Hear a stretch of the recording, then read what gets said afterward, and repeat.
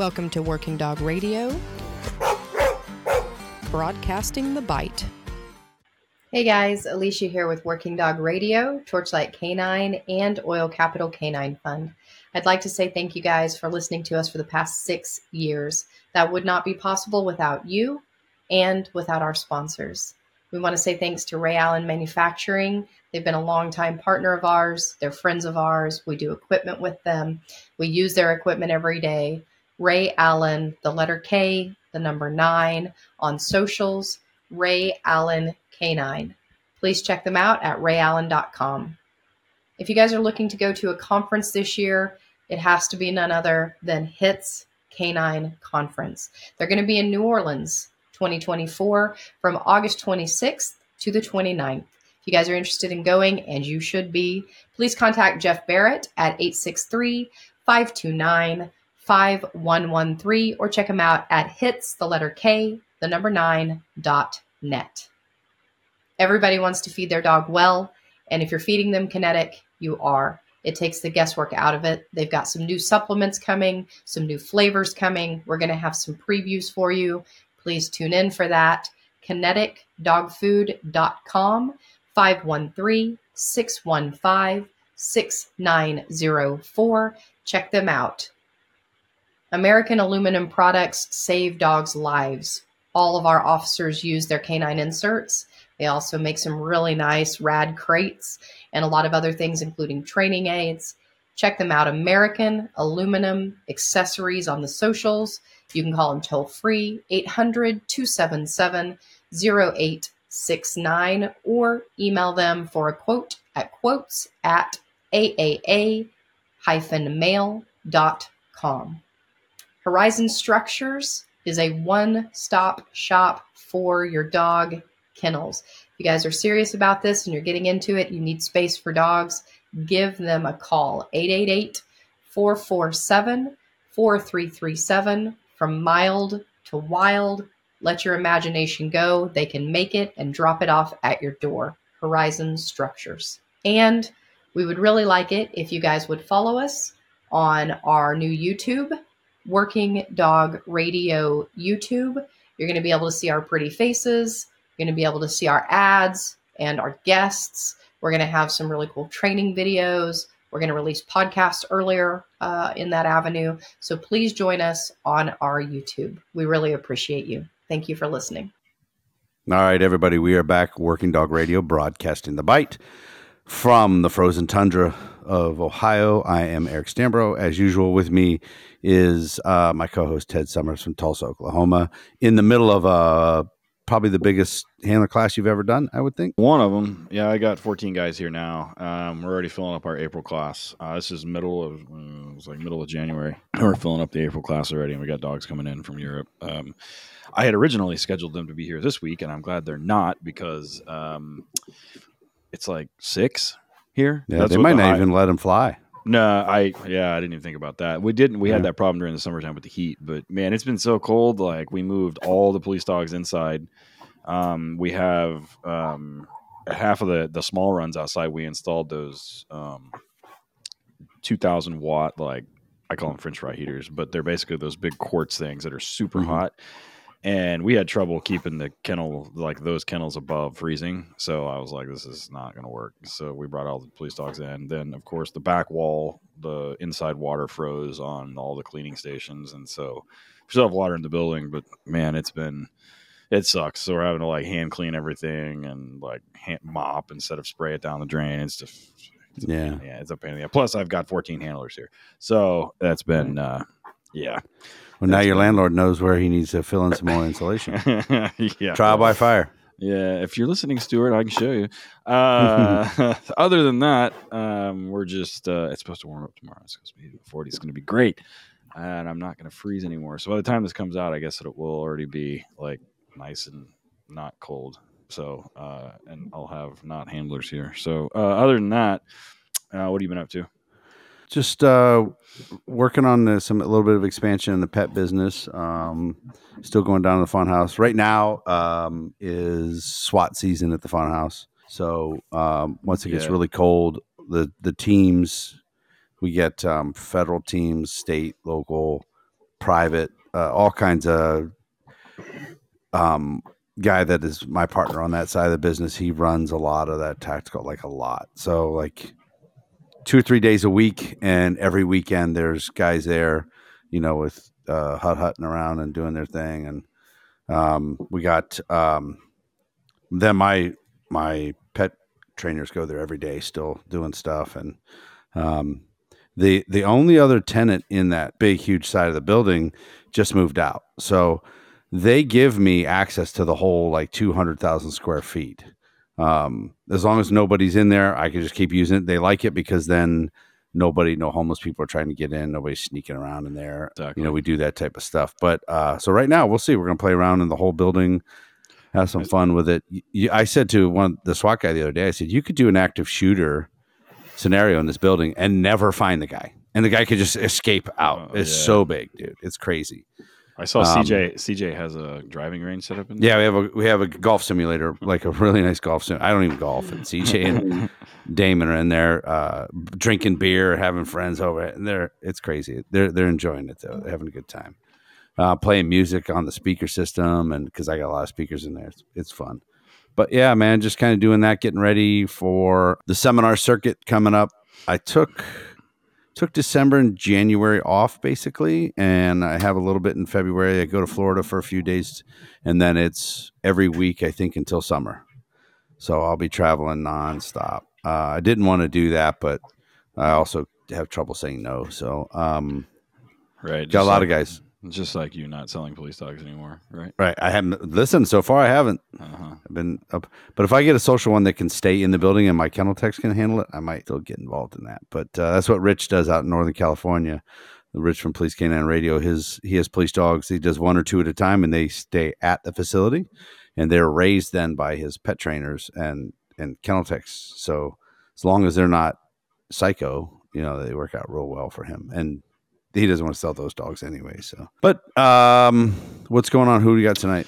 So tonight, I'm going to let him do his own intro. But the story, I think a lot of people heard. I saw a lot of it on like my timelines, both on Twitter and Instagram and Facebook. And I don't have TikTok. I refuse to do that. But I saw the story about it, and it was. I actually was there. In South Carolina. I was in Charleston a week right after this incident happened. But tonight we have Richard Hunton on from South Carolina, from SLED, from South Carolina Law Enforcement Division. Richard, how are you? Doing well. How are y'all? Doing great, man. So I'm glad that like you were able to get it cleared to come on, and we've been kind of like talking about doing this episode when it happened. And your story or your situation, we've had other handlers on that have had similar, and each one of these things is a unique event, clearly. But before we do that whole thing, let's get into your background and stuff, and we can talk about what SLED is and all that kind of stuff. So let's start from the beginning. How'd you get into law enforcement? And then we can go and how you were like, you know what?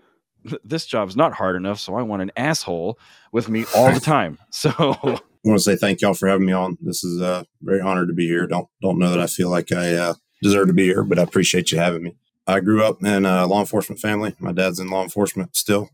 He works for SLED still.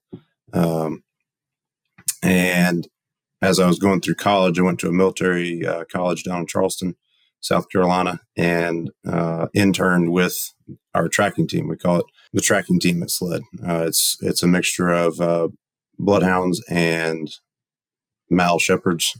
We do all human odor work. So tracking, building search, all that good stuff, article search on our unit. But intern with them every summer. Realized that I really don't want to do anything else besides work dogs in law enforcement. I was willing to get into law enforcement. I was in the process of getting hired at a local department around the Columbia area, and walked out of an interview there and had a bunch of texts on my phone saying, hey, there's a position open that just came open on our tracking team. And was very blessed to put in for that. Got hired in January of 2016 and went to the academy, and I've been full-time at SLED on our tracking team since then. That sounds pretty good, man, going from getting right into the meat of it. Now, growing up with your your old man being in law enforcement, were you familiar with dogs before that? We always had pet dogs, but really getting into the working dog side and seeing that there's a huge purpose they can fulfill. And Sled has always bred and raised our own bloodhounds. We breed and raise and train them in-house. So getting to see the product go from this little puppy or a litter of puppies and getting, selected for their drive and their traits, and then training them, and then seeing them go catch criminals or bring missing people home to their family is huge. You said January 2016. Ted, a couple of days ago was the 8-year anniversary when Jethro died after he got shot and killed, which is kind of what brought Ted and I together and what ultimately brought this whole thing together. So bloodhounds in the beginning, huh? You were yes, sir. Sled's bite dog program has not been around too long. We've always, since about the 1950s, Sled has had a bloodhound program, tracking program, but the apprehension dog side of it has only been around since 2014, 2015. Oh, wow. It's crazy that I didn't realize that Sled. Well, first of all, I thought you guys were troopers, and we'll get into that in a second. But you're not. Not there's anything sure. wrong with. Not there's anything wrong with troopers. Everybody loves troopers, but Eric's, except for Ohio. Eric's shaking his head if you're listening to this and not watching it. But there's been several other departments in the country that have tried to do like a breeding program. The most notable one that comes to mind is LAPD. And I think when we had Gooseby on, he talked about that a little bit, of how he was like, it turns out we're not dog raisers. He was like, I'm a dog trainer and a dog handler. So it's an interesting program, and it's been successful, I guess, because you guys, I mean, like South Carolina, the South-ish area, like South Carolina, North Carolina, some ports of West Virginia, Georgia, Alabama, Mississippi, like you guys have like these tracking team things, which there's not a deal like on the West Coast or up in the North, like at all. So talk a little bit about that program, if you're familiar enough with it, to talk about like the raising the puppy program and like how they do it and like how long that takes.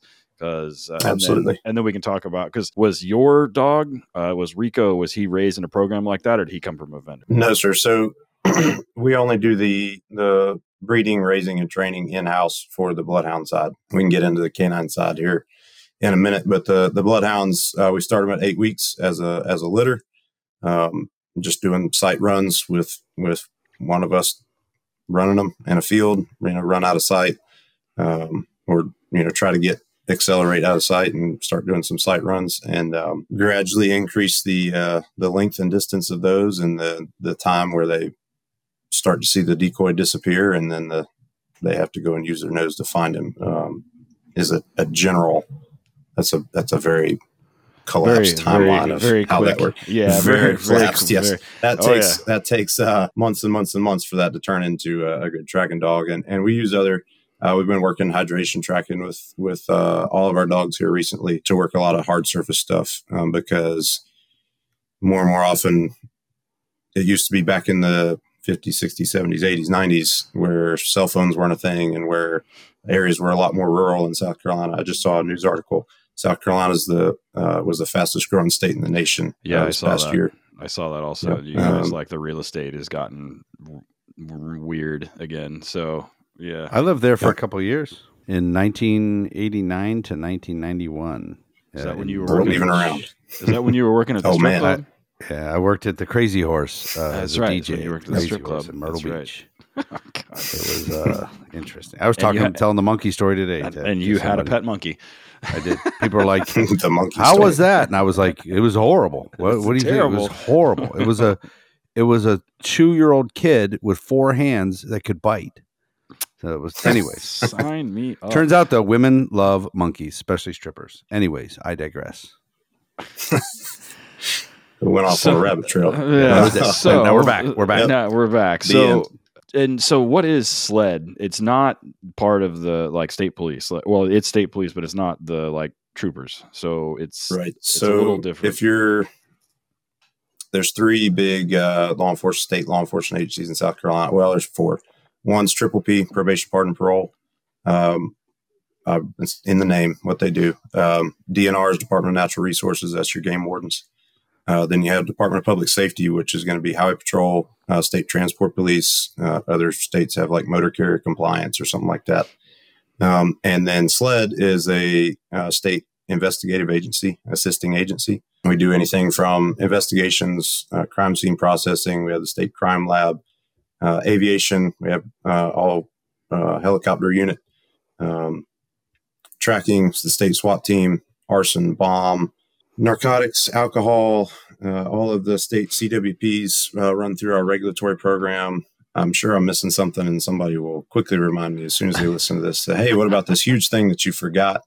You're like, I'm a dog guy. I love doing dog stuff, and that's primarily where I try to stay in my lane. But does SLED have dogs in most divisions then, like bomb and arson and everything? So So all our dogs are single purpose, and we've got close to 30 dogs total at SLED. But like narcotics, chain of command is over the narcotics dogs. They do narcotic sweeps. Probably don't want to get into exactly all that they do. Bomb has explosives detection. Arson has accelerant detection, and we have under our unit we have human odor dogs.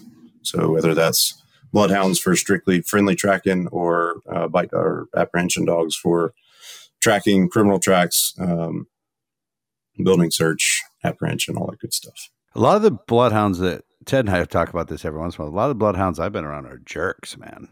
Like I've been bitten by several of them. Yeah, yes, I have as well. We generally try to make their reward is a lot of praise. Sometimes it's food, depending on the dog.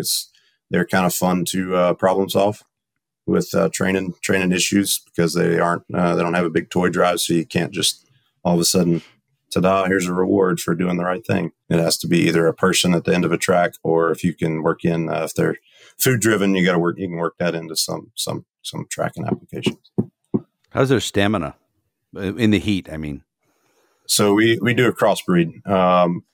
We don't do purebred bloodhounds. We crossbreed between bloodhounds, red bones, and blue tick dogs, and you get a lot sleeker body and a lot less big floppy like jowls and stuff. They still have the big floppy ears and a little bit floppy lips, but their stamina is really good. We ran a track in down in the Charleston area, Charleston, Berkeley, June or July of this year. It was 2 miles through a bunch of very, very thick stuff. So the dog had to stop, take a break, get some water 3 different times, but she jumped right back on it as soon as she kind of caught her breath and got a minute. They were burning out pointy-eared dogs pretty quick in the heat and humidity. But if they need it, she's the dog I was running. She was very high strung, so she burns herself out a little quicker. But if you got one that can hold a good pace, they'll go for a long time in the heat. Now, is the dog on the tracking teams assigned to you, or is it like a unit dog? Like different people will handle her? So it used to be a unit dog, where we would go to a central kennel and get it. We've gotten to where each handler's learning. We've got some newer handlers on the unit now, and we found it's way easier for them to just learn one dog and be assigned that dog and run that dog on calls, learn the behaviors, learn the changes and the temperament, and where it's at mentally, and reading one dog versus trying to read different dogs. We're starting to ease that way, and seeing pretty good success with it. Is South Carolina? You guys have a state You guys have a state certification, right, for apprehension dogs, or is it? I'm trying to remember. We certify through NAPWADA at SLED for apprehension stuff. Okay, but we do have a state canine association. Association. I thought for some reason South Carolina was one of the states that had a mandatory state cert. Like Oklahoma and Ohio both have mandatory states, and then a lot of our handlers are also do national at the same time, or not the same, like 6 months, a little later, 6 months down the road. But yeah, a lot of NAPWADA down there. I have a couple dogs down in South Carolina, and it's NAPWADA. So talk about the bite program. Like that's different. You guys aren't raising those dogs. How does that work? Procurement and everything. So we had, we didn't know what we were doing. I say I wasn't there at the time.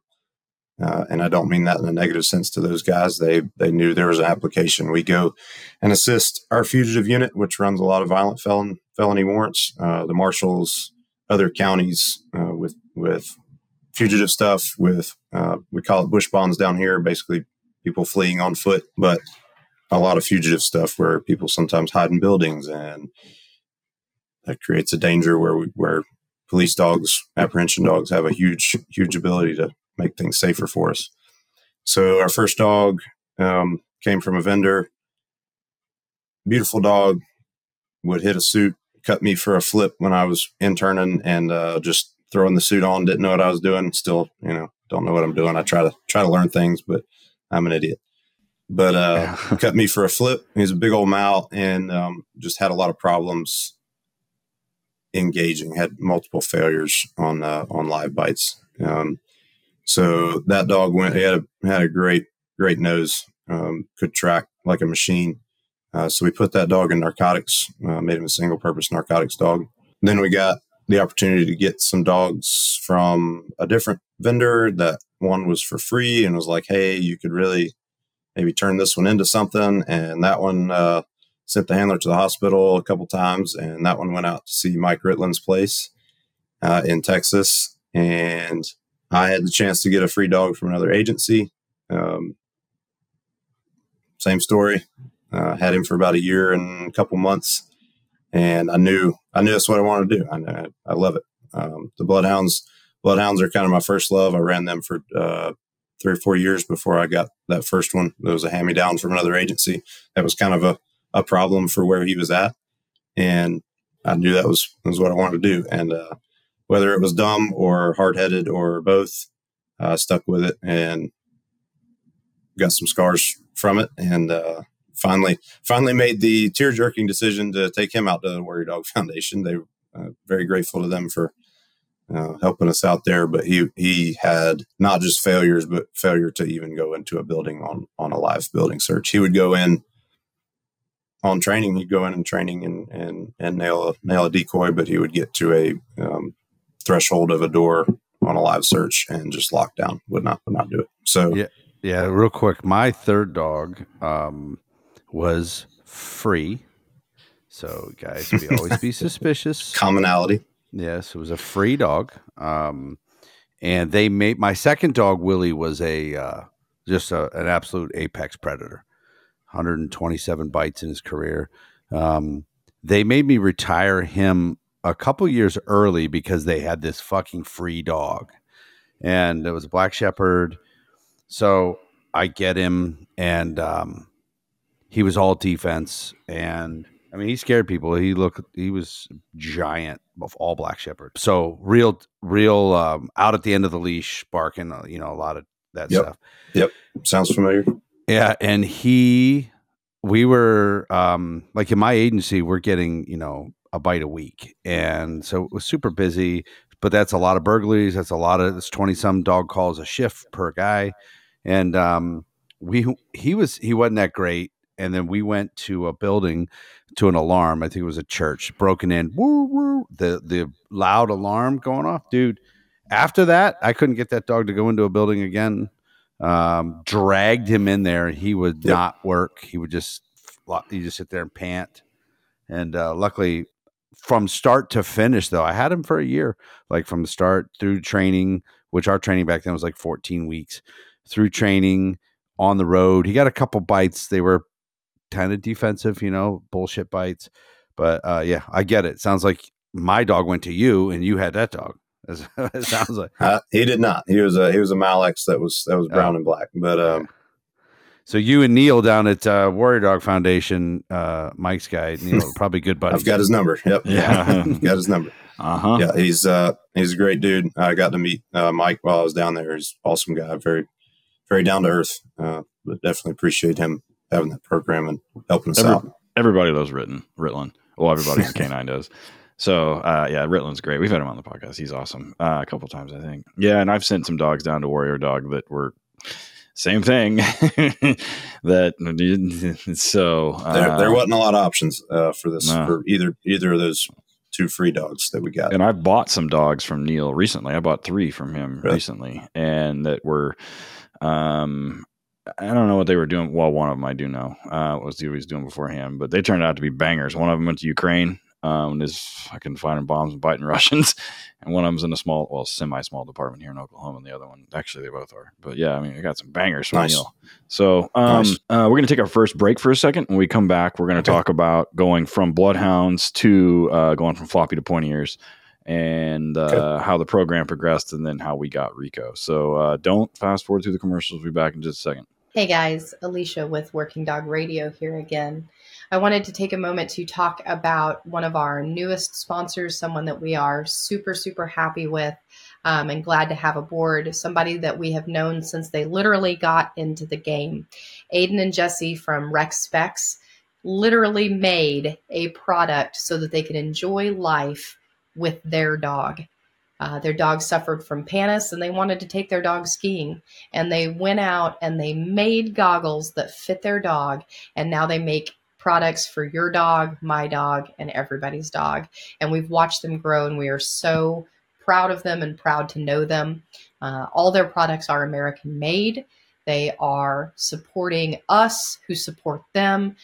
These goggles are UV protectant. They protect your dog's eyes from dust, from particles, from anything that could get in the way if you take your dog to the range. One of the products that Ted and I use most often is their Ear Pro. They have Canine Ear Pro. It pulls over your dog's head and it protects their ears. So if you go to the range, you're doing gunfire acclimation, whatever you're doing, those things work great. They have leashes. They have all kinds of cool stuff. You really need to check them out. And we are very glad to have them aboard and very proud of their products. We do have some. We will give some away. Keep watching for us. If you check them out on the socials, it's at Rex Specs, SPECS, the letter K, the number 9, and also rexspecs.com. If you use the discount code Working Dog Radio, all one word and all lowercase, you'll get 20% off your first order. All right, we're back. Working Dog Radio, broadcasting the bite with Richard Hunton from SLED, South Carolina Law Enforcement Division, canine handler. So we were just kind of going through your background a little bit, and like you started, I guess your dad's still in SLED, and you started out as on the tracking team, and you handled bloodhound, and then you guys moved over to the pointy ears and realized that there was a need for that. So give us a little background on, so you sent your other dog down to Texas to chase butterflies and live at the ranch. Yep. And which I've been down there multiple times. Great. It's beautiful down there. I love it. Every time I drive to Houston, I pass literally right by it every time I drive to Houston to pick up dogs. So give us a little bit of background on how you got Rico and some of the changes you guys made selecting him versus selecting the previous dogs. After I gave my first dog up, I ran a bloodhound for another 2 years. We already had another handler in the pipeline with Greenville County. Greenville's a county up towards the North Carolina border with South Carolina, and they have a patrol dog program, and they train their dogs in-house. They select green dogs and train them in-house. And they were gracious enough to get one of our other handlers in the class, and the trainer being Doug Wanamaker, who y'all have had on the show. Oh, yeah. And so he went through that class, came back, and we're very pleased with the product. A lot of the tactics are built in with the way Doug trains, and you're not trying to take nothing wrong with it if you get a good outcome, but you're not trying to take a sport dog and then turn him in a different direction and put tactics into what that dog's already been imprinted on. So we got our next 3 dogs from Doug. He got out and got in the private sector, and that's where we got our second 2.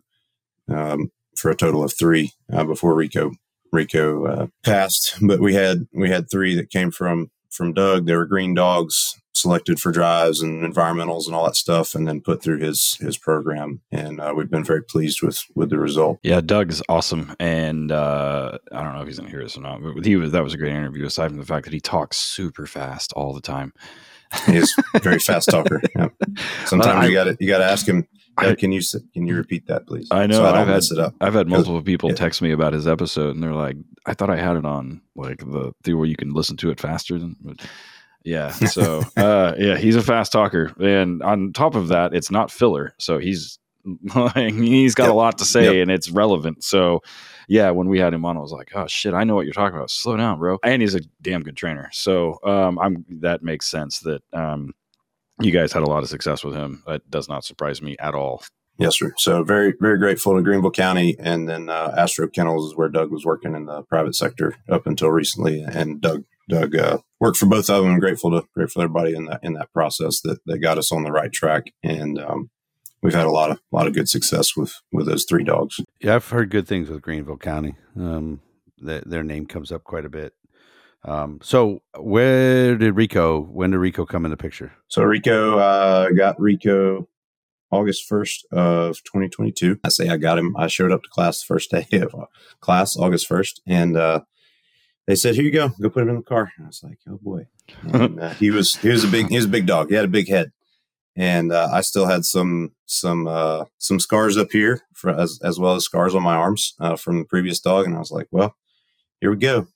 So I mean, I love it, but there's still some hesitancy when you got this 85-pound Malinois that's just like, hey, how you doing? And but he was great. He already for my class when I went through class with Doug, they had already put some training, some obedience on him. So he already had healing. They had already started imprinting, tracking, and bite work and stuff. So I jumped in.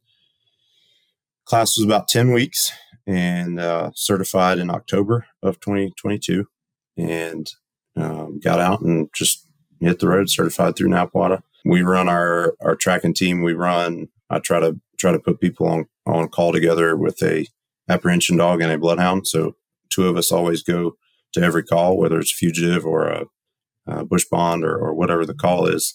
We try to make sure that there's a bloodhound and a pointy-eared dog. Call them pointy-eared dogs and floppy-eared dogs on each call. So we have a lot of options wherever we go in the state. Or wherever we're at, we'll have at least both options. I'm looking at a picture of him. I pulled up a picture of Rico. He was a sizable dude. He's a big boy. I don't know if there's a bunch out there. If it's me standing beside him or him standing beside me, I'm about 5'9", and I'll have to find that one. So was the dog. Yeah. He would stand up. He loved to give you hugs. He would wrap his arms around you, not in a mean way. He would love to give you hugs and get his ears rubbed, but he'd look you in the eye. It was one of those where you just, oh, hey, how you doing? But he was a very sweet tempered dog, but he would get a little excitable. They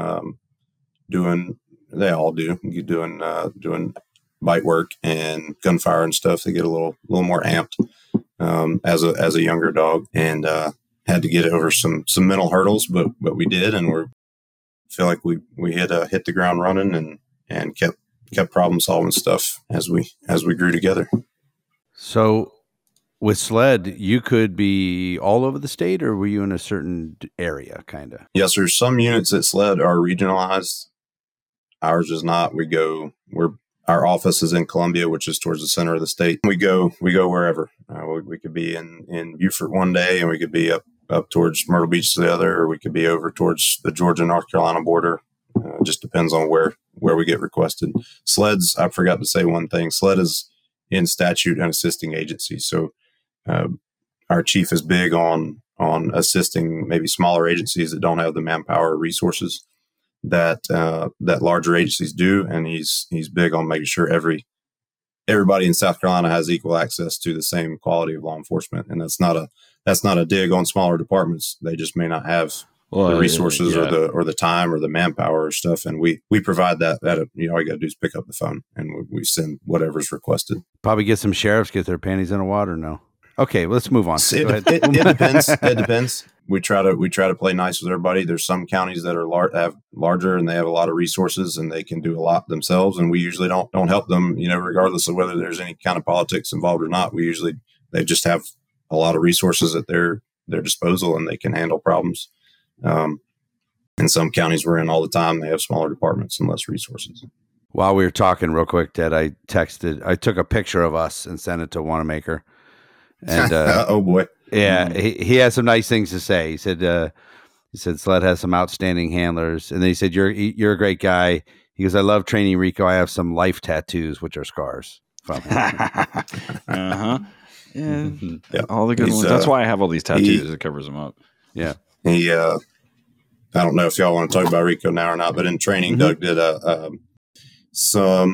the correct word escapes me. He wrapped himself up in a tarp and had, very little human form, and did a placement bite and then some, at a distance on a line, getting the dog to range out and be confident, following the odor and getting rewarded. But Rico grabbed onto Doug's knee, and Doug has a bad knee, and Doug about stood up and hit the ceiling, and he was like, it was an interesting time. I got him off quick.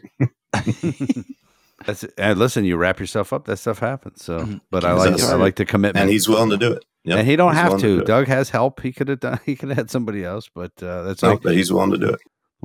Before we started recording today, Ted's like, I am sore. I had a decoy the last 2 days. Ted has a bunch of decoys. So I don't know if had to is an actual real word here, but I mean, I do the same thing though. I know, but yes, I've been getting hammered. I've got a couple of dogs in this class that are hammers. So with Rico, you guys certify and get deployed. You certify through Napa to get all that done. So talk a little bit about some of the first deployments you guys, because he was single purpose tracking and apprehension. So you had no bomb, no narcotic odor. So like tracking, building search, apprehension, article search, anything with human odor. We do a lot of fugitive stuff. Drive as far as we can to the back of a house. Hey, we got information he might be here. We try to get to the back with the dog and help with perimeter. And then if they get some more information, we get PC. Hey, we get everything, all our ducks in a row to search the house, and we know he's potentially he's the only one in there, or there's nobody in there. But we want to check and make sure. We always try to make sure we use dog goes before humans. And that's huge in our program. All three of our handlers try to make sure that we send a dog before we send humans. And that's what they're there for. They're there to locate, and they're a locating tool with a less lethal option. And when you're going in a building, an unknown building, you don't know where this guy's hiding, potentially. You have a little four-legged fellow that can go in there and tell you where he's at. And that's a huge help as far as officer safety when we're dealing with, like I said, violent felonies, violent felons, and people that probably don't want to go to jail. One of the things that has come around since I got out of law enforcement since I retired, that I wish was around more when we were there, was integration with drones, robots, different camera systems, and things like that. How deep into that stuff were you guys, without giving away too much? On SWAT stuff, we use robots a lot as an option before the dog, but usually those can only go so far and maybe get stuck due to the construction of a certain dwelling. Mm-hmm. So then we would go to a dog as the next option before we put humans in there, especially if it's just a barricade. If there's hostages or innocent lives at risk, that changes things a lot. But if it's just a barricade, we're gonna do everything we can to keep us safe. But as far as going into our working career, we went to the Georgia Police Canine Seminar in March of last year, 2022, and the Thursday after that seminar, it's a 3-day seminar, we got our first apprehension. No hesitation or anything. Great commitment, great everything. It was a SWAT call. I don't know how much I can say about it. I didn't really ask our department how much I could say about this stuff, but we got our first one. It was solid, and had several leading up to September of last year. Was I at that Georgia one? Did I teach? No, sir. It was Rigney was there, Ricky Rivera, Nesbeth, Courtney. Who else? Yeah, that was. I had done all of them from the. Howard. Not quite. Yeah, not quite from the beginning, but I did all of them for a while, and then I told Kyle. I said, "Hey, I love coming down here and seeing you guys, but they're probably sick of hearing me. So bring in some other guys." And I think that was the first year they did that, 22 and 23. I stayed out, and I'll be back down there. But I was like, yeah, they need to learn from someone else. You know what I mean? Because the first year I did it, it was just me. I was the only instructor. Really? Yeah. Wow. And then that thing has grown and grown. That Georgia Yep. Police Canine Found, those guys do amazing work, man. They're really good. Yep. It was a great seminar, great scenarios, great exposures for the dogs. There's, they may identify a weakness or something in the dog, but the trainers would build it right back. And it was a great seminar. Very, very grateful for the invite. They reached out and, Greenville County there. Did they go? No, sir. I don't think they were there that year. They were there the last year I was there, I think. I think so. But anyways, sorry. We're going to go ahead and take our second commercial break. When we get back, it's kind of a different format than we usually do. But when we get back, we're going to talk about the incident or the day in question, the story that we're here to talk about, so we can give Richard some time to go through the entire thing. So stick around and we'll be right back. Hey guys, thanks so much for listening to us for the past 6 years. It would not be possible without our sponsors. And one of our longest time sponsors, in fact, our longest time sponsor, is Tactical Police Canine, Aaron and Jason Ferguson. They are amazing. They've been amazing to us, and they are amazing to this industry.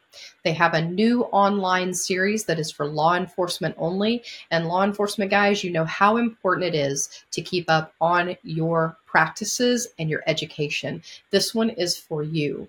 It's a canine criminal interdiction series, and it is literally for you guys to expand your knowledge on canine usage during traffic stops and interdiction work. It's going to cover things like roadside interview techniques, identifying traps and hidden compartments, related case law and record keeping strategies, you name it, it is in this course and you need to have it. If you go to their website, tacticalpolicecaninetraining.com, and you use their discount code NARC, all caps, you will get 20% off any of their online courses. Check them out. Dogtra. We use so many Dogtra products that it's hard to even tell you where we begin. All of our canine get a Dogtra e-collar. We use the 1900 black, and all of our pets get a 200C. All of our canines use bark collars. We have their ball training systems. We've even bought a quail launcher from them. We use bungee collars. You name it. If it goes on your dog's neck, we get it at Dogtra. Dogtra has been great to us through the years. We love their sponsorship. We love their products. I order them every single week. If you go to dogtra.com, you can use the discount code WDR10. You'll get 10% off a single item over $200. You can also check out Dogtra Official for their socials and follow them there and see what other products that they're coming out with, because they innovate every day. Dogtra.com. RexSpecs Canine. I'm so excited that these guys came aboard. I stalked them for years. Yes, I did, and unapologetically so. They make amazing products. I love nothing more than seeing a tiny little Chihuahua wearing the googly eye RexSpecs. But they don't just make fun products. They make serious products that actually help dogs. These RexSpec goggles have a UV rating of 400. They keep the UV rays off of your dog's eyes. They also protect your dog from getting debris, dust, dirt, sticks, seeds, rocks, anything in their eyes. And then something that Ted and I use at the kennel every single week without fail is RexSpec's Ear Pro. You slide it over the dog's head. It's easy to use. And most importantly, it actually protects your dog's hearing. You guys can check them out if you have a search and rescue dog, a pet dog, an active dog, a service dog, a hunting dog. Go to rexspecs.com, check out all their products.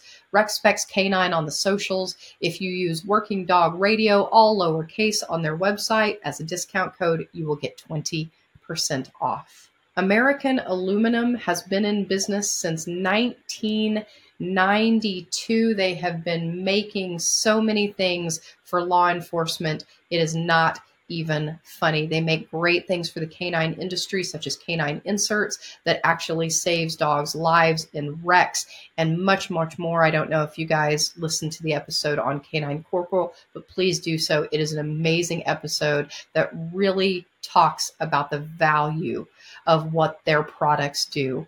American Aluminum makes things that you might not even know that they make, like inmate transport systems, canine training aids, canine inserts, contraband containment, animal control systems, and the list goes on. American Aluminum makes great products here in America, and it is a fantastic company to get to know. You can call them at 800-277-0869. You can get a quote if you go to quotes at aaa-mail.com and ask them for a quote. They will be glad to oblige. Please tell them that we sent you. Arnaud at ALM Canine Equipment has been one of our longest time friends. 13 years ago, Arnaud made a suit for Ted. We call it his Whoopee, and he still has this suit, and it is still the only suit that he wears. We have had this thing re-sleeved about 6 times. It's ridiculous. It smells like a dead body, and he wears it all the time, much to my chagrin. But it is just a testament to how amazing of a product that Arnaud makes. He comes up with his own color combinations. You can get something custom. He hand sews it. Reach out to him at almcanineequipment.com. Check him out on Instagram at almcanineequipment. If you guys need a canine containment system, otherwise known as a kennel, if you need one or you need many, you need to reach out to Horizon Structures. Horizon makes anything that you can think of, from mild to wild. You can customize their kennels from the ground up. And the best part is, when they are done, they will drive it to your location. They will set it on your pad, and you plug this thing in, and it is ready to add dogs to immediately. Anything that you can think of in a kennel, Horizon Structures can make it happen. We've seen them. They are beautiful. If you go to Horizon Structures and check them out on the socials, if you can call them 888-447-4337, or check them out online, horizonstructures.com. They always have something cool going on. Thank you guys so much. Stay tuned. We have so many amazing things happening. All right, everybody, we are back, Working Dog Radio, broadcasting the bite. Hopefully you didn't skip through the commercials. We got some great sponsors, some new ones. RexSpec's a new sponsor in there. Be sure to check out the show notes for discount codes. Remember, the Ray Allen discount code is different than it has been for the last couple of years because you guys wore it out. So they switched it up and started over, and still great. Our relationship with Ray Allen is amazing. So anyways, Ted and I are here with Richard Hunton from SLED down there in South Carolina. We talked about his career up to a point with it, and then we have his dog Rico. Big-headed dog. They're working together. They're kind of rocking and rolling, doing SWAT stuff, having a good time. Kind of a lot of young handlers' dream gig. They should have probably applied for it if they wanted it that bad, but you never know. So anyways, let's talk about the incident that we're here to talk about. Again, lots and lots of our listeners, that was one of those that made a lot of headway, or a lot of airway. Like, it was out there. We heard a lot about it. Unlike we had a handler on from North Carolina whose dog was killed. Was shot, not killed, but him and the dog were shot, and hardly anyone heard of it. Wow. So yeah, it just wasn't the area he's in there. Just isn't all that pro police, so they just didn't cover it very much at all. But anyways, let's talk about the day and the incident all the way through. I know unfortunately there was a deputy killed, which led to this whole entire thing. Nope. Oh, he got shot. He got shot in the head. He lived? Yeah. He lived. Oh, fuck yeah, dude. Yeah. Let's not start off. Right. That's a great story. He made it. Yeah, he made it. All right. Let's go for it. So oh goodness. this is terrible. I can't remember the day. I remember it was 28th was when Rico got killed. So the night of the 27th, I got a text from my buddy who works Charleston County K9. And he was telling me, hey, there's been a deputy shot. There's been a civilian shot. There's a bunch of teams responding down there. There's a bunch of local agencies down there, whether it's county or city. You got Charleston, North Charleston, Goose Creek, Somerville. You got Dorchester County, Charleston County, Berkeley County. There's a lot of populace down there, and therefore a lot of revenue, and therefore larger departments, so more resources. So we did not go right off the bat. We got requested to kind of hang back, and then early the morning of the 28th, we got requested to go down and replace all the teams that had been out that night prior. We got told that, hey, this guy shot obviously a citizen. That spurred the police response, which then he shot a deputy, and he's still out on the loose somewhere in this area. The roads weren't set up to where we could get a good solid 360-degree perimeter. There were a bunch of like dead end roads where you could go down, but then you couldn't get on the backside of it. So there's a lot of different issues, but he was still outstanding. No last known really that we could put down for a track. When we showed up, we spent a lot of that day being available. As a canine guy, I had one of our SWAT dudes riding with me. We had another one of our apprehension dogs down there, and another one of our bloodhounds. And we paired up with a SWAT dude with each one of us, and run as our cover guy if we get something. And rode around, waited for sightings. We held the perimeter as best the roads would allow. Some of our regular agents and then a lot of our SWAT guys were down there. They started checking known addresses, maybe like family or acquaintances or stuff like that. Just starting to run down leads because we don't know where he's at. We're not getting a sighting. We're not getting, hey, I got this dude running through my backyard with a rifle. He's still, as far as we knew, he was still armed with a 30-30 rifle. We had multiple different calls from all over the Charleston area getting, as soon as something big like that happens, they put it out to the media, and the media puts it out, and you start getting a lot of sightings. And you got to run them all down because this dude's a dangerous dude, but sometimes people see things that aren't exactly what we're looking for, but they call it in as possibly our suspect. So we got to run it down. So we spent a lot of that day running down leads. We got to one house where he had a known acquaintance, and we never had any confirmation whether he was inside or not. The dude did not. He showed up, but he did not come from inside the house. But he gave permission for a consent search of the house. He was like, "Yeah, you can check and see if he's in there." A lot of things kind of came together on that house, being the house where Rico got killed, that had not been put into play earlier in the day. Maybe they had, but not all of them together at once. I searched a camper with Rico earlier that had been unsecured, and people were worried about. They said, "Hey, yeah, please search it. There shouldn't be anybody in there." Used Rico for that. Some of the other places, the guys went to check known addresses, potential known addresses.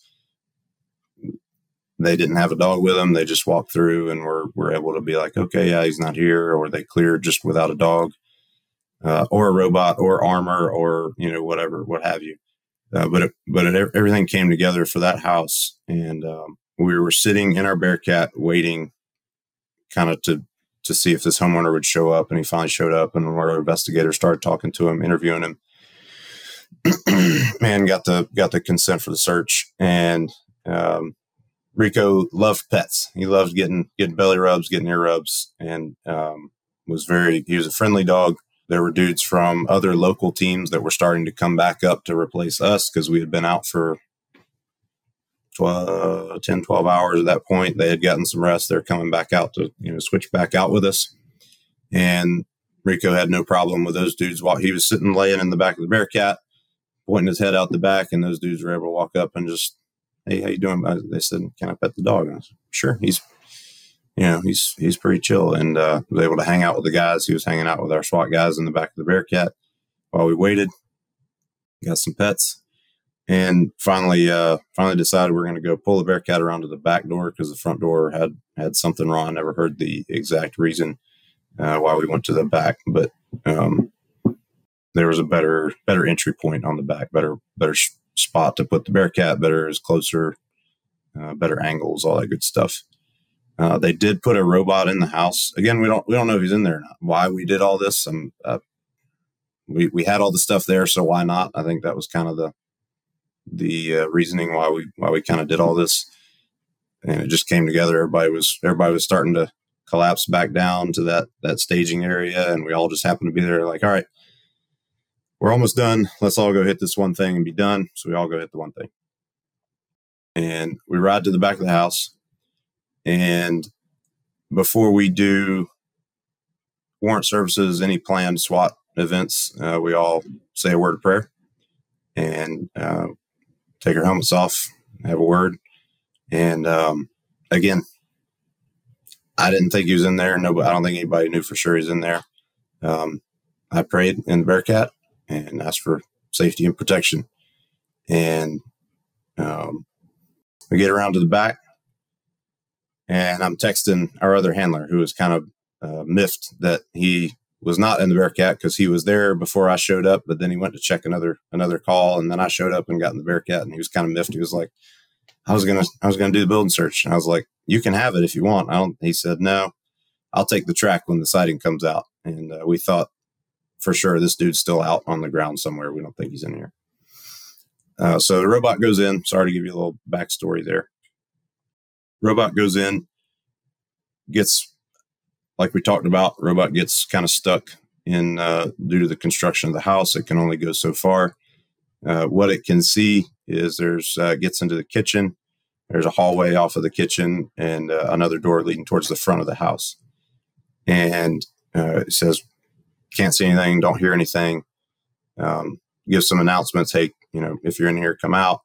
No response. So we move up.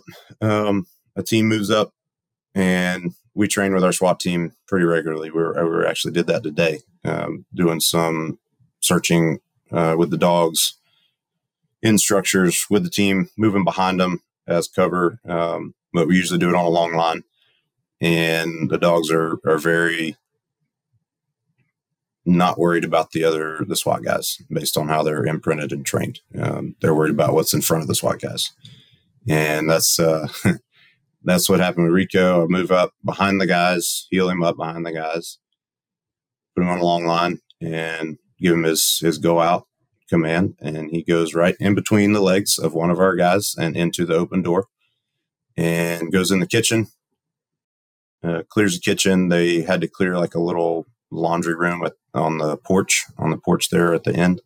And he came back out and was like, oh, okay, I'm supposed to be in here. Got it. Because he heard the commotion out there. Went back in, went in the kitchen, made a right-hand turn down the hallway, and a couple seconds go by and you hear a shot. And if you've ever been in that spot where you weren't really expecting it, you go, oh, that was and so that was what that was. So I look at the guys, everybody's still standing still. Nobody's body language really changed. They're all kind of holding. So I knew it wasn't one of us, and the line stopped moving, and tried to verbally recall him. No response. And I tried to verbally recall him, start reeling the line in. And he came around the corner and was not responsive, and pulled him all the way to me. Was able to get him out of there and get him to the back of the Bearcat. The guys went into some barricade procedures we have, and were able to get off the porch and get back behind cover. I won't detail those, but they did a great job of breaking contact. And some of those procedures caused him to jump out of a bathroom window that he had been hiding in at the end of that hall, waiting to ambush anybody that came in that building. And he jumped out of the exterior window and began to flee on foot with a rifle still in his hand. And officer-involved shooting occurred, and he is deceased. But back to Rico, he got him to the back of the Bearcat, took his prong and his E off because I know those are kind of more constrictive on his breathing. We go through some med training with a vet. We send all our guys through it. It's through a nonprofit. It's really good training. Felt for a femoral pulse. Very thready. So I'm not going to give up on my boy. I scoop him up and run behind another trailer to put some cover in between me and the house. And while I'm running towards the road where my vehicle is, there's a lot of gunfire. And I was just kind of expecting to get, because I thought the dude came back out the back door where we sent Rico in from. And I thought that was our guys and him having it out. And it turns out it was not. I didn't find that out till way later, but I was just kind of expecting to get shot. But tried to use speed and get behind another trailer to get mass between me and the where the house was. Our other handler saw me coming, was able to get his vehicle. He already had his dog out on the front. Our other bloodhound handler drove his vehicle. I jumped in the back with Rico, and we keep a card on us with all the emergency vet 24/7 locations in the state, because we never know where we're going to be. And we found the one, or Kyle, my other bloodhound handler buddy, found the one with the Charleston location on it, and did his very best getting us there. And I didn't have a pulse, doing chest compressions, just trying to do anything I can, because I'm not gonna just call it. I'm not a vet. I'm not giving up. I'm not doing that. And you could kind of tell, but I wasn't gonna stop. So we get him to the vet, and they try to do what they can, and he's already gone. So that's about it. That was rough. It was a bad day. This was like 4 months ago, like just recent? September 28th. September 28th, 2023. Yeah. What was this guy's deal? He had a long criminal history. He had just been let out off of some charges. I apologize for not knowing the exact charges. I didn't really look this guy up and look into him. I don't know if that'd be good for my mental health, but he was out after had a lengthy rap sheet, and he was out again and should not have been in possession of a weapon, and was. And had Rico not gone in, one of our guys would have got shot, because it would have, the way the two doors were set up, and he went in, they were in a, I'll get my hands in here. One was facing into a living room. One was facing down a hallway. Somebody would have had to step in that door to hold it. And he was at the far end of that hallway waiting. And the robot couldn't see that far down the hallway, or he may have had the door closed. I'm not exactly sure until Rico got in there. But he was waiting with a rifle with every intent to kill law enforcement if they came in there. And I'm thankful for my buddy, because he let everybody go home safe, and I love him. But he's not going to pay for food and putting a roof over any of my wife's head, my head, any of my teammates' heads. Walk any of my teammates' daughters down the aisle. But it still sucks. Oh yeah. Yeah, it's tough. Did I don't know if you know the answer to this, but did the guy whose house it was, did he know he was in there? I don't know. Because that's a guy I want to butt stroke if he knew, I don't know. It's tough. So back in, like we were talking earlier, 8 years ago, we had a dog killed Jethro, and Ryan, the handler, who's retired, lives in Florida, texted me that day and said, I can't believe it's been 8 years. Thank you for training a dog that helped me retire. So that was, the whole thing always sucked. And again, it was kind of the same situation. It was where we didn't expect to hear that gunshot. Ryan goes, his dog goes one way, Ryan goes the other. It was a break-in at a grocery store. And who burglarizes a grocery store with a gun, but he shot 5 rounds into the dog. So it's all very shitty. I saw Ted sent me some stuff. Looks like the department like went all in on Rico as far as like memorials and all that other stuff. Yeah, those are tough too. Been awesome. That I had very little to do with that. My teammates, I'm very grateful to my teammates. They've taken care of me. They looked in on me, and even before everything, they keep you on the straight and narrow. If you're messing something up, if your tactics aren't right, if you're doing something as a handler you shouldn't be doing, they keep you on the straight and narrow. And they're a good group of fellas. I definitely appreciate them. But a couple of those guys, my supervisors, helped put that together, and that was massive. That was the funeral home in Charleston. Very grateful to them. I apologize, I don't remember the name, but they took Rico and treated him just like anybody. And we had him cremated, and we went down there the day of his memorial and brought him back to Columbia, and they had a procession. And there's some long straight stretches on I-26, and I couldn't see the end of the procession. And I'm just very grateful for the support of everybody in the state, law enforcement in the state that showed up and has continued to reach out and look in on me. And it was an amazing memorial, and appreciate y'all having me on to talk about him. He was a great dog. Was a little slow to pick up tracking. He wasn't the greatest at tracking, but he was a great dog, and he was the perfect dog. Once they figure out on September 28th.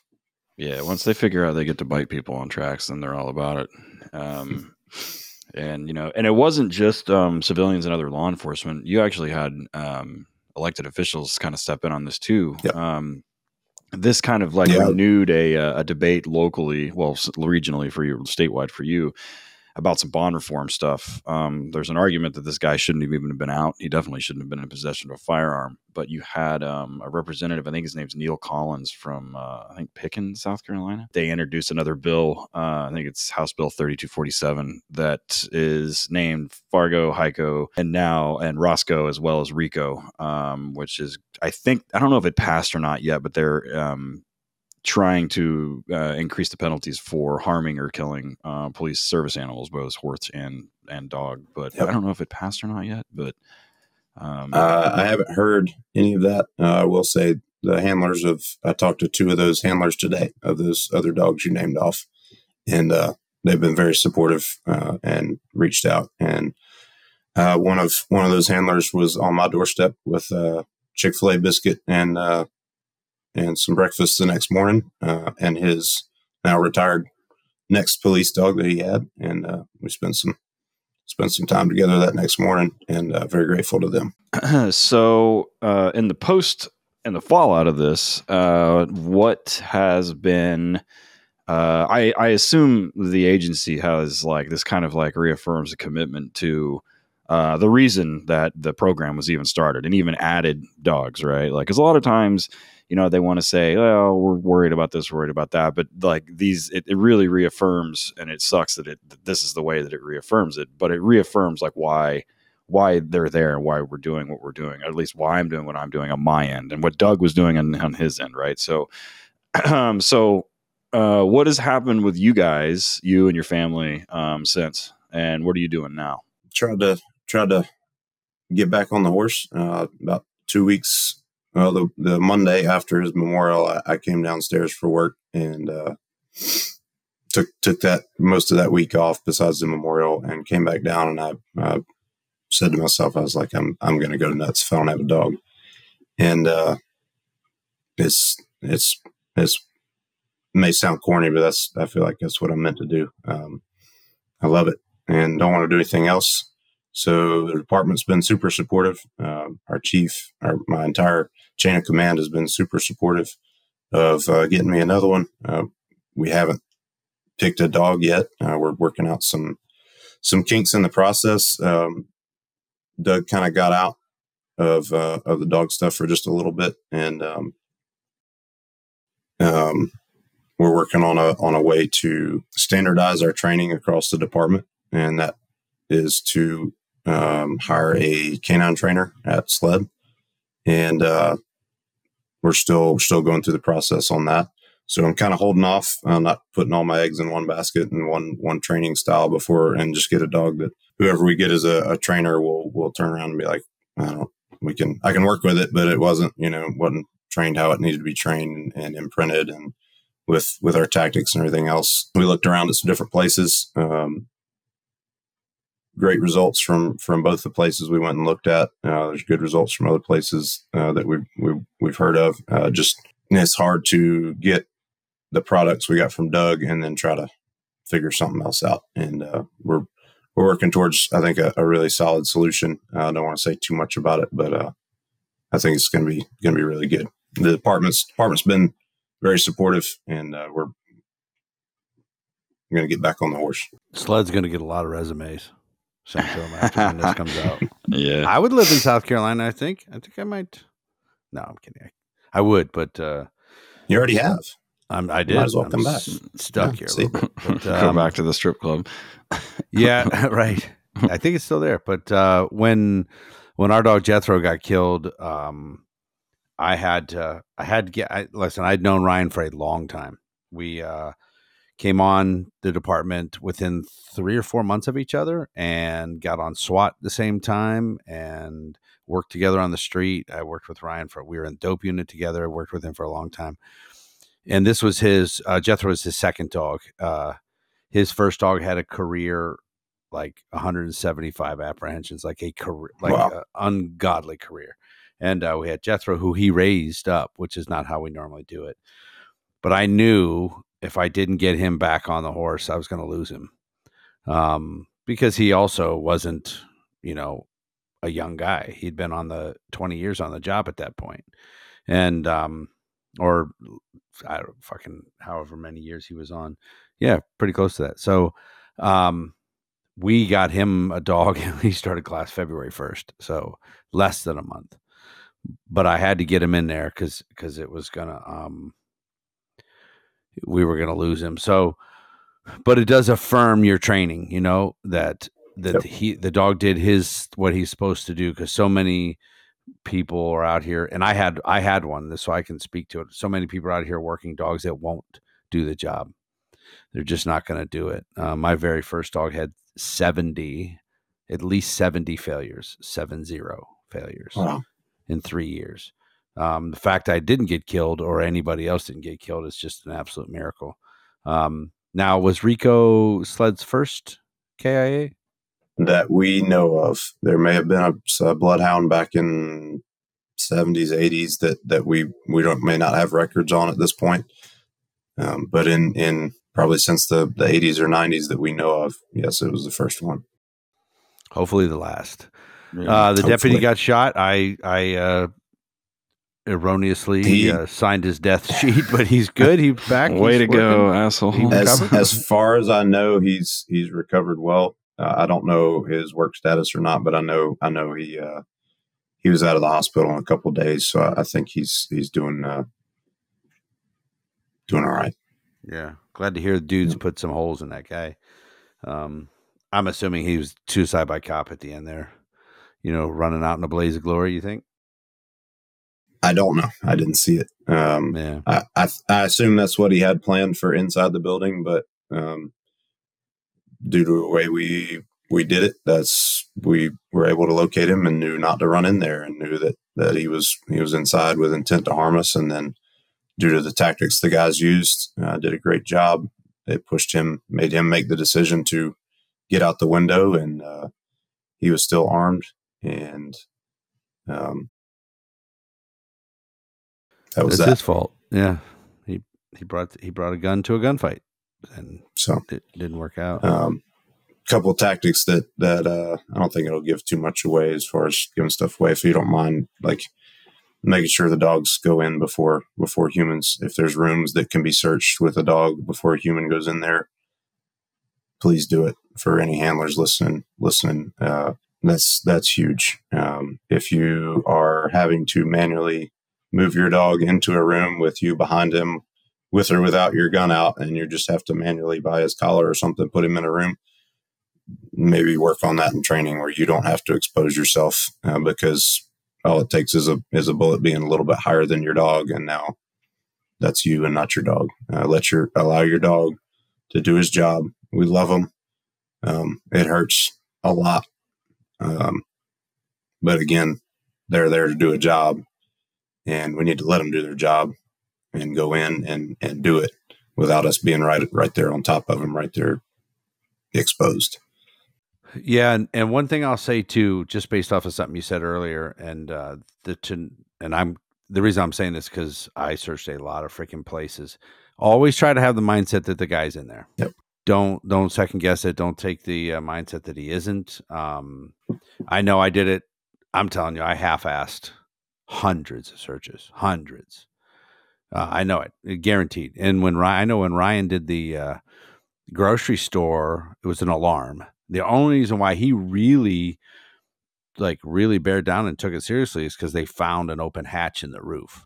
So they knew for sure that it was not a fluke. So he took it seriously, or otherwise maybe he would have half-assed it and just followed the dog, into the dog went left and he knew he should have checked right, and he did what he's supposed to do. So glad you're sitting here talking to us, man. Your wife's still sitting over off the side there? She is. She's over there listening. Well, she can hear me talking, but I got these in, so she can't quite hear what y'all are saying. She might listen to the whole thing later. Cool. Well, we really appreciate it, man. I'm glad you came on. This tough story to tell. Don't be surprised if other podcasts reach out because you got a good story. I mean, it's I've never done this before, but definitely grateful, and hopefully, more people will understand Rico's sacrifice and the sacrifice a lot of police dogs make, and it allows us to come home to our families. And that's the crazy thing is, man, when after Jethro got killed, all of a sudden next week another dog got killed, and then boom, and I'm like, this is like the worst year ever of dogs getting killed. But it's just because we started really paying attention to it, and it's not nothing. Like there's a lot. It happens a lot, and so there's a lot of handlers that go home. We've had several on here. So, and we always appreciate their stories. So anyways, well, definitely grateful for y'all having me. Are they, so real quick, where did they do the memorial at? It was at the South Carolina Criminal Justice Academy, which is, right there in Columbia, and right down the street from our headquarters. We don't have a venue to host, however many hundred people were there. Yeah. Did they have a memorial yet? Like a dog memorial at that place? There's a ton of, are you talking about at the academy? Yeah. Like where they can put his name on, that type of thing? They are in the process of putting a very permanent canine memorial. They have kind of a temporary thing right there right now. And he's already on that. He was on that probably by the time of the memorial. But they have big plans to do a canine memorial there they have a Hall of Fame. They have a South Carolina Law Enforcement Hall of Fame, which is right there on the academy property. And that will be part of the Hall of Fame, will be the canine memorial. That's pretty cool. A Hall of Fame. I'm interested in that. It's some history from South Carolina law enforcement and officers that have died in the line of duty. There's probably other elements that I don't know to mention right here, and hopefully nobody will hammer me on that. I apologize for not knowing the entirety of. Nobody's going to hear me on that. Well, I would love it if they put guys in the Hall of Fame that are still alive, and that dude could just walk around with his giant nuts, just swinging like, "Yeah, bitch, I'm in the Hall of Fame. Get the fuck out of here. Take your shit somewhere else." So, Ted, where can you be found at, bud? Torchlight K9, letter K number 9, and all the socials, and that's the website as well. That's where the pets are too. If you want to see cute, fluffy dogs being trained, my trainers are doing that. And then HRD Police K9, we have a bunch of seminars coming up for 2024. We have a big one that's going to be in the Charleston area in October with me and Ray, and then Jeff Shetler is going to be there, and then Paul Ludwig one of the other guys that does kind of the similar type of training to what HRD does. And I love Paul. He has a very similar story. The one we just heard tonight, that ended up a little bit differently, but it's always seems like the stuff kind of like falls out of these, which is a good and a bad thing. But yeah, we're doing that in October, if I remember right. And then, of course, Oil Capital Canine Fund, which is our 501, which is similar to the Police Georgia thing that Richard went to for Oklahoma canine handlers. We started that. So that's occaninefund.org, letter K number 9. Yeah, what about you, Eric? Van Ness Canine, pretty much everywhere. So I post a lot about my e-collar without conflicts for Working Dog seminar, and people will go, when are you going to come to Texas, or you have any plans of going to New York or whatever? I have to get hosted. So an agency has to host us and I'll come out. So if that's how that works. So if you're interested, you can email me, eric@vanscanine.com. And I'll get back to you immediately. So, because you can't stand the little bubbles on your phone. I can't do it. I got to answer them. You got to answer every text. Dude, the other day I was on my whole exchange, the whole, all my email addresses on there, and it kept showing one unread email. And I was like, where the fuck is this email? Dude, it was from like a year ago. It just popped back up. I found that bitch scrolling and scrolling and scrolling. So, but anyways, Richard, do you have anything you want to promote or anything? Promote yourself on social media, then you're not in it for the right reasons. And if you're there to find criminals and bring them to justice and protect you and your fellow officers and your community, that's the right reasons. If you got any donations, the Society of Former Agents, you can look them up online. I believe there's a website. I may be able to get you a link, but they're taking donations. We're trying to. There's not been a huge number of donations come in. There have been a lot, but not like 5 digits, maybe 4 digits for sure.